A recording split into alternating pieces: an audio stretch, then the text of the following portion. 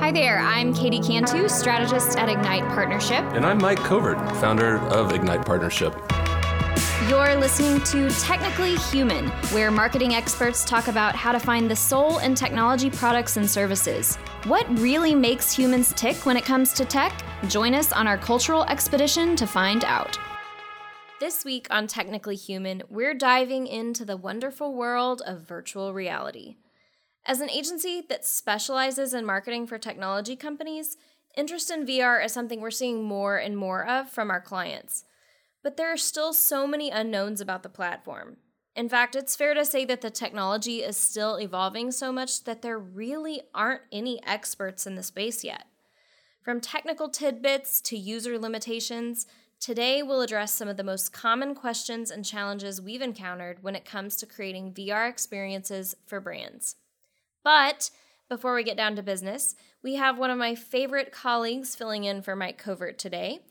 I am thrilled to introduce you guys to Mike Martin, our senior motion designer at Ignite Partnership.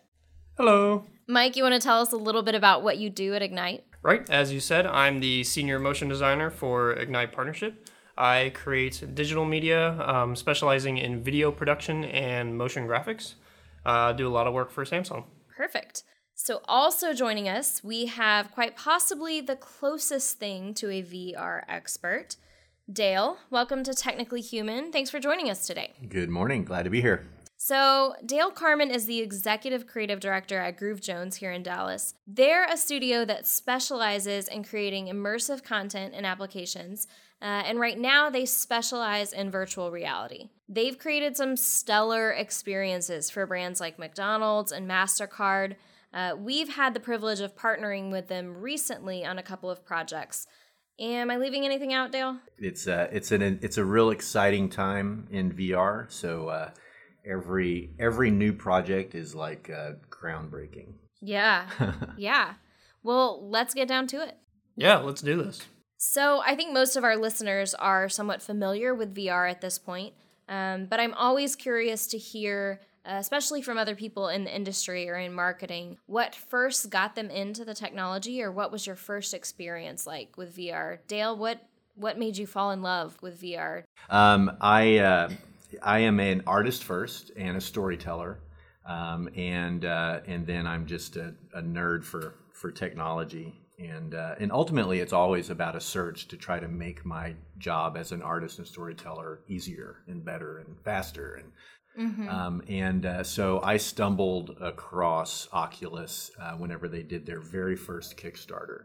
Oh, okay. So I call it the new dawn of virtual reality, because a lot of people think that virtual reality is new, but it's actually been around for at least 30 years, maybe 50 years. Right. But it's always been in the hands of NASA and the government and MIT and Lockheed and really inaccessible and inapproachable, just crazy expensive. And when Oculus did their Kickstarter and made the first development kit available for $300+, it just caused this tipping point, this firestorm of making it accessible to literally anyone. And so one of the very first ways that I used it was for a client. I was doing this piece for a client out of Florida, a Ford client, for one of those banners in a stadium that goes around the stadium. Right. So whenever you're designing something like that, if you look at it on an iPad or you look at it on a laptop, or even if you look, project it to a large screen in a studio or a suite, it's just kind of impossible to read. I mean, it's super thin and tiny, and and I didn't want to just have one that repeated. I wanted to have a complex design that sort of used the whole space, and so I had to show it to them, in its entirety, and it just, it's underwhelming. Yeah, it doesn't, when it's flat. And so I had this client coming in, and so I quickly threw together a scene with the stadium and mapped the ribbon, graphic to the stadium, so that when the client came in, I handed them a headset. They put it on, and they're standing on the 50-yard line of the field, and they're able to just look around and see it playing back, and it was incredible. It totally worked even in those early days, and so I kept from that point on just finding more and more uses for it. Yeah, that's an excellent use case early on, right? Mm-hmm. The ability to actually put your client in the stadium and show them the creative, the way it was meant to be viewed, right? Right. That's a good one. What about you, Mike Martin? Anything stand out in particular? You're a design guy as well. Yeah, I'm a design guy. I'm also a video game nerd. So Yes. from an early age, I actually remember I might have been maybe 7 or 8 years old. They had an arcade set up inside Six Flags, and it was actually a virtual reality arcade. So you go in and you're in this sewer system, and you're shooting whatever monsters down there. Ninja Turtles. Right. Probably Ninja Turtles. But yeah, it was just, to me, that was such a thrilling experience because I had never seen anything like that. I mean, as a kid playing a normal console at home, you only had so many graphics at your disposal anyways. So it's kind of really cool to get that head tracking experience and like seeing it from that point of view was always very interesting to me. Yeah, we could spend hours on this podcast today talking about, the technical elements of this platform and all of the limitations and the opportunities. But just from a high level, off the top of your head, what are some of the things, Dale, that you hear clients come to you? You've worked on some great projects for McDonald's, American Horror Story. When these brands come to you for an experience, what are some of the hurdles you encounter? I know we've encountered a couple recently in our partnership together, but what are some of the most common things you hear? Well, this is one of those technologies, and it used to happen to me in the early days of animation and computer graphics. It's sort of like people don't understand what's involved and what it takes to create this stuff, and they're sort of ironically an immediate perception that it's easier than it is. Mm-hmm. So it's sort of, I used to call it the Dateline state-of-the-art syndrome. You'd have a client that on Sunday night would watch Dateline state-of-the-art, right, see how something was made, and in 30 seconds they would show they shot it at a green screen, and then they composited it with the computer graphics, and it was just like boom, boom, magically done. I want a commercial that looks like Lord of the Rings. Exactly. Yeah. And we would get, whenever Toy Story was first done, we would have people come in and say, something like Toy Story, and be like, okay, that took, 100 people 4 years and, $30 million, like state-of-the-art technology. A lot of computers. Yeah. You can't do that, and so there's sort of, we have to educate people on, okay, well, this is what's involved with doing that. There's sort of, virtual reality leverages for a lot of its uses real-time rendering. Mm-hmm. But what, a lot of people don't realize is what it takes to get it to the point that now it can render real-time, Yeah.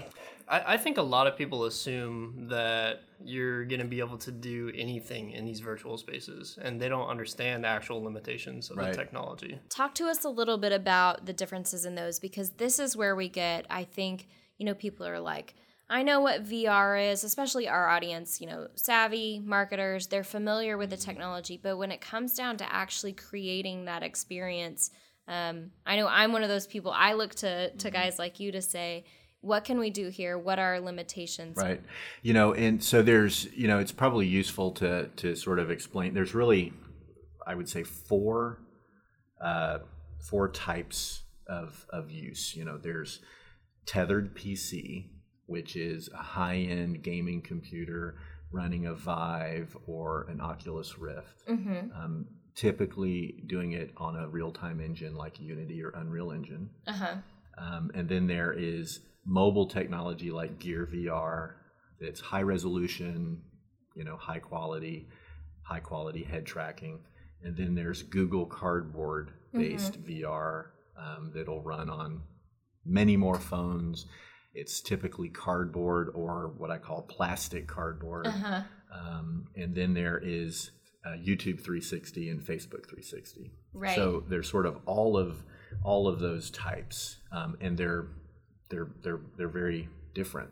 Yeah. And then the other two kind of significant differences is on the tethered PC technology, you have positional tracking, which is really huge for the sense of immersion and the sense of presence, because every little movement that your head makes is tracked in 3D space, and so you really feel like you're there. Yeah, and I think that's what most users are gonna think that they're gonna get. Absolutely. They expect to feel that when you look around the corner, your head will position that way, but that's not how the rest of the VR works, correct? Right, correct. You know, the mobile technology, there's no positional tracking yet. You know, a lot of people are working hard to make it happen, but there's no positional tracking yet. But it's interesting because a lot of people will put on a mobile headset and they'll think they're getting positional tracking.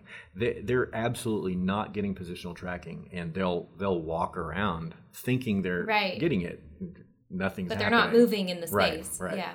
And so that's a big one. And one of the other little side effects of that is something that I call simulation sickness. So whenever there's no positional tracking, that's when people sort of get nauseous. So we'll for event-based activations, we'll almost always try to go to an HTC Vive that has positional tracking, and we'll have people that'll be like, "Oh, I've done VR before. It kind of makes me sick." But have you actually done positional tracking? 100% of the time, I say, "This won't make you sick," and they put it on, and sure enough, they're perfectly fine because it tracks every little movement.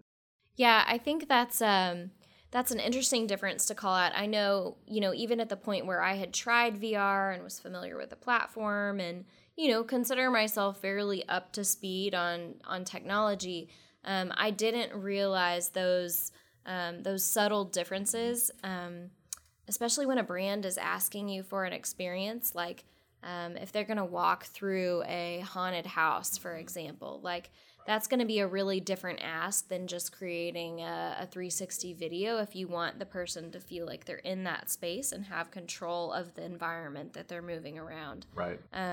So I think that's an interesting one. Talk to us a little bit about the cost difference. So when we're talking about a tethered experience, also I just want to clarify, that means, it's also not something that's going to be accessible to people at home. Right. So when a brand is creating an experience that they think is going to be portable and that people are going to take with them somewhere else, it is actually tethered to a computer, and that's usually more at events, right? Right. Correct.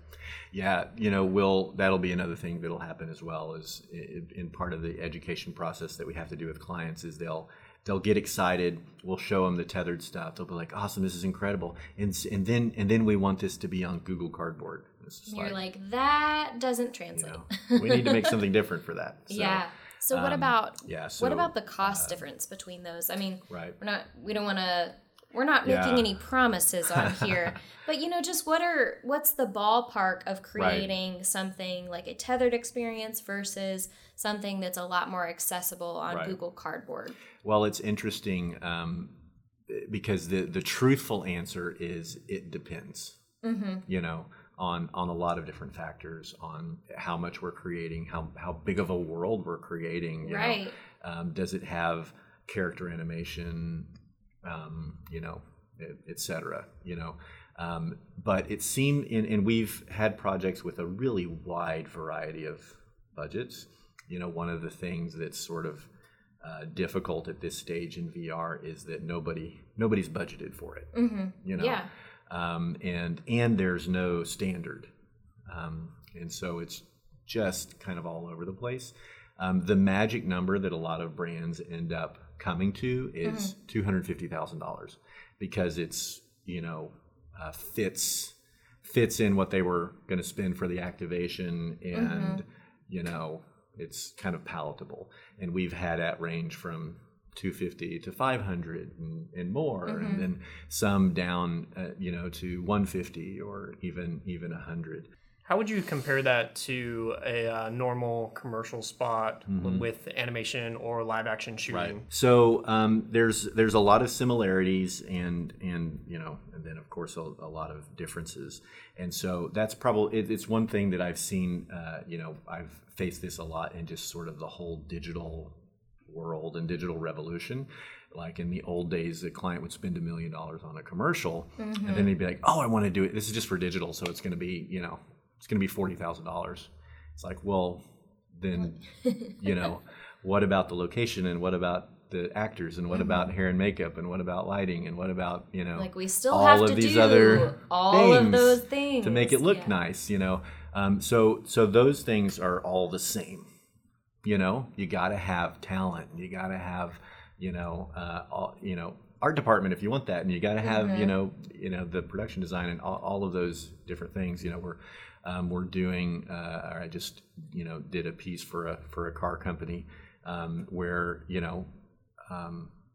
have a car, and we have to rig the car, and we have to all of that stuff costs money, especially to get good people and talent, and people that know what they're doing and all that kind of stuff. And then whenever it's live action, and you add to that you see 360 degrees, there come quite a few more complications. Number one, there is no behind the camera. Yeah, the set is everything. The set is everything, and so that you have to kind of be strategic with that. And then you also have this new sort of literal, and it's a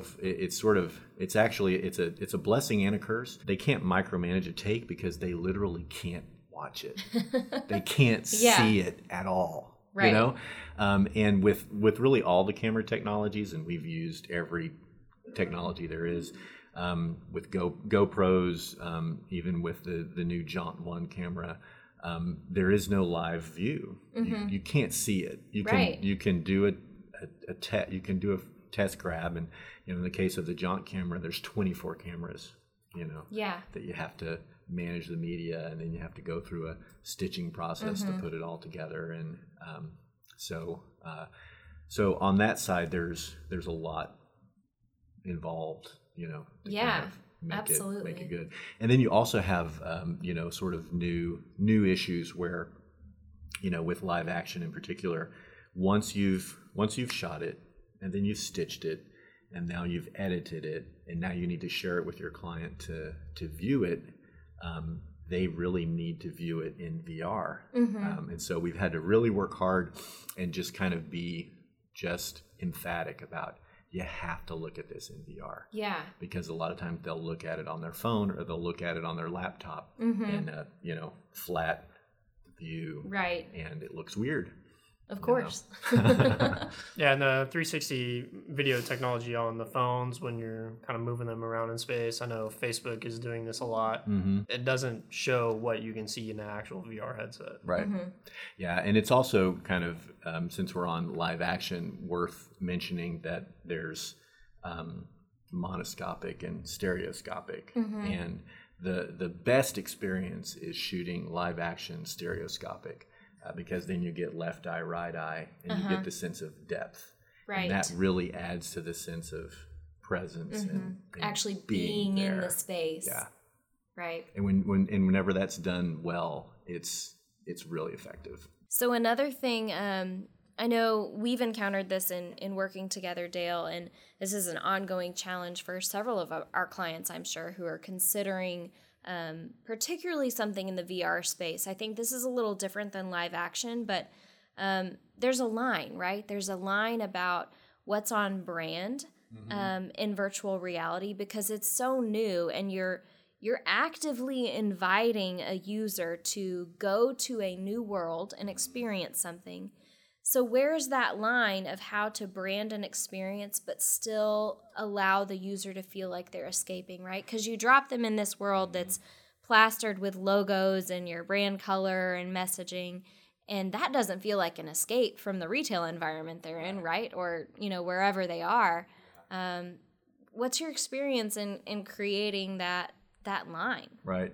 Well, VR is an opportunity to have an impact. It's the opportunity to elicit this involuntary guttural response of wow, and it becomes something that is so shareable, so, again, just so impactful, and it is truly a new medium where the old rules don't work. It's not just that they don't apply, they don't work. Right. You know, in live action virtual reality 360, there are no lenses.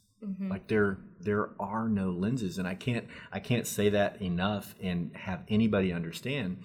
You know, because I'll have the client or the agency, you know, art director or whatever. I'll tell them that, and then they'll say, "Okay, cool. So can we get a close up on this one?" It's like, no. Yeah. You know, you have to. The only way to do that is to literally get close, which then just feels super uncomfortable and super weird. Right, you know? Especially in an environment where the user is not controlling that movement. Right.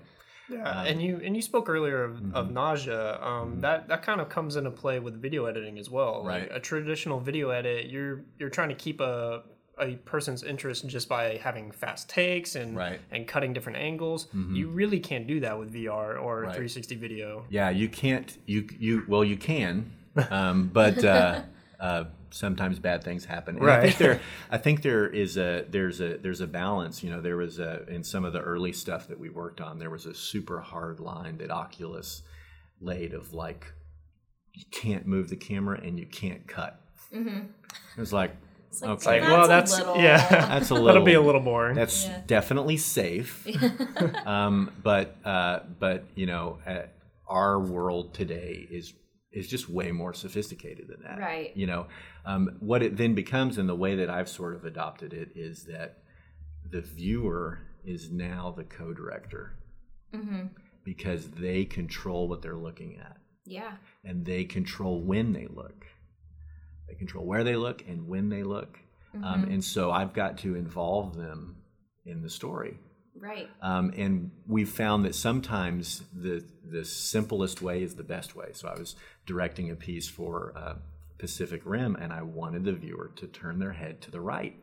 And so the way that I did that was to get the talent, the voiceover talent in this case, to say with spatialized audio, so it came from the right side, you know, in their head spatially, to say, "Hey, look over here." It worked. They turned their head and they looked, you know, where I wanted them to look. And then we'll also do that with motion, where we'll lead the eye, you know, and then we'll cut. Right. You know, you know, and we find that, wow, you know, they're similar techniques, but they're different too. One of the big things we found is just that pacing has to be different. Yeah. Because and then just like every rule, they're made to be broken. So I just did this piece for another property for another company that I can't mention yet. And I used crazy flutter cutting techniques, so stuff that I would do in the 90s, you know, that, and it was super effective because I wanted to make the user uncomfortable, right? You know, and so it's a fun medium because, you know, it's kind of like today in our traditional medium of film and television and, you know, digital online viewing. It's kind of hard, you know. It's like Michael Bay can't have a bigger explosion. Yeah, it's like destroy all of downtown. It's like, I don't care, you know. It doesn't affect me anymore. We're immune to that kind of action. Just completely numb to it all. And so it's been one of the enjoyable parts of VR. Of I can affect people again. Yeah, there's very much a surprise and delight element to it, for sure. So let's talk a little bit about the future of VR. So we're kind of still in this stage, like Dale said at the beginning. It's an exciting time. There's a lot happening. We're still learning a lot about this medium and how to use it and the capabilities of it. And I think it's fair to say that while most people know what VR is, it's not completely widely adopted yet. What do you think has to happen in order for this to become even bigger than it already is, right? What has to happen in order for this to be like, no big deal, I call you up and we're going to have a conference call in VR, and you're not like, what? I don't have a, you know, exactly. Samsung Gear. I can't. You know, I think that one of the ways it's going to happen is with kind of a repeat of history. So we had arcades in the early days of gaming because these machines were super limited and super expensive and huge and huge, and so you had to go to an arcade to play those games. And I remember how crazy it was to even think about being able to do that at home.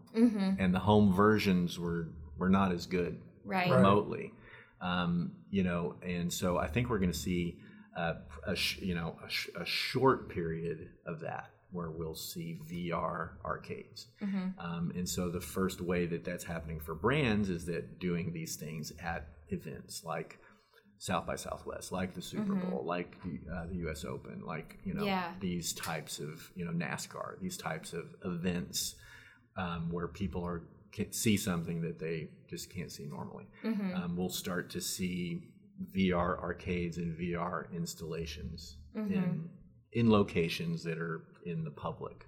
And that's going to start to expose and educate people to VR. And then, honestly, I think that,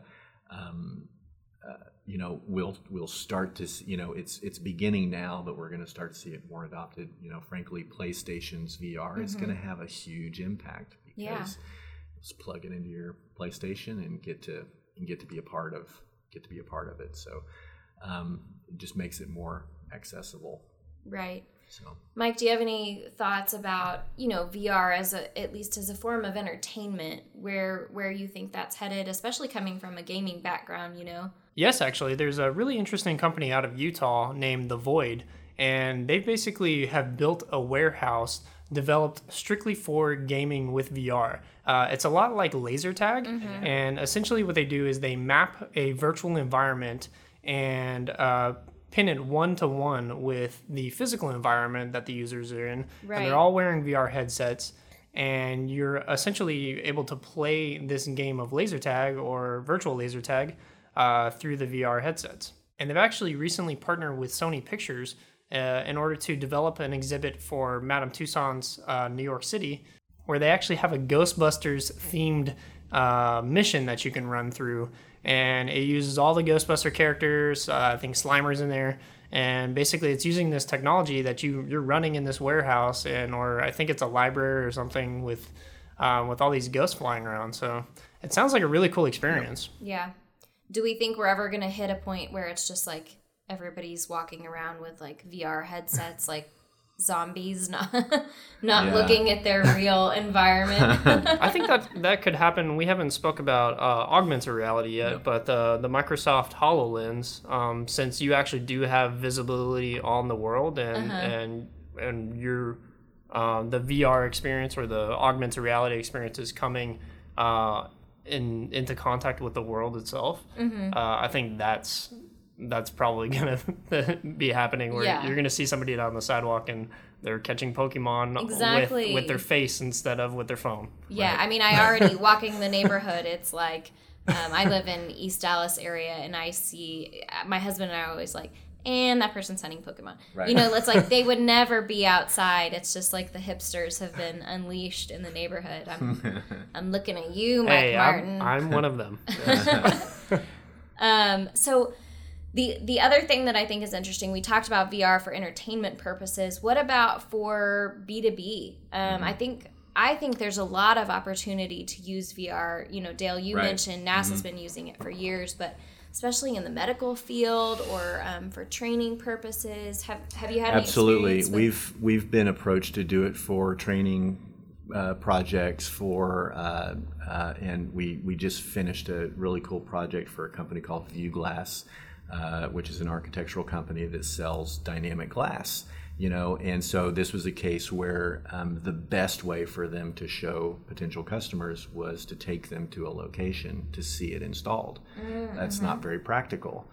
So virtual reality lets them virtually take them to a location to see it installed. And it has been so effective that their sales team is just like can't keep up. We have to have this, and now we have to have it for more, and so it's been fun to watch just how well it's worked. It's such my first use of it was as a communication tool, and so it's a really good communication tool. So for B2B, that's huge. Perfect. Yeah. I think that's a great use case. We have a lot of clients who specialize in, B2B technology, and they may be thinking, this is more of an entertainment tool. This platform isn't right for my business. But I think, Dale, your examples of using this to showcase creative or showcase a process or customer service, there's a really unique opportunity there. Well, I think that's all the time we have for today. A lot of good discussion. Dale, thanks so much for being here. Very welcome. Mike, it was a pleasure to podcast with you. Anytime.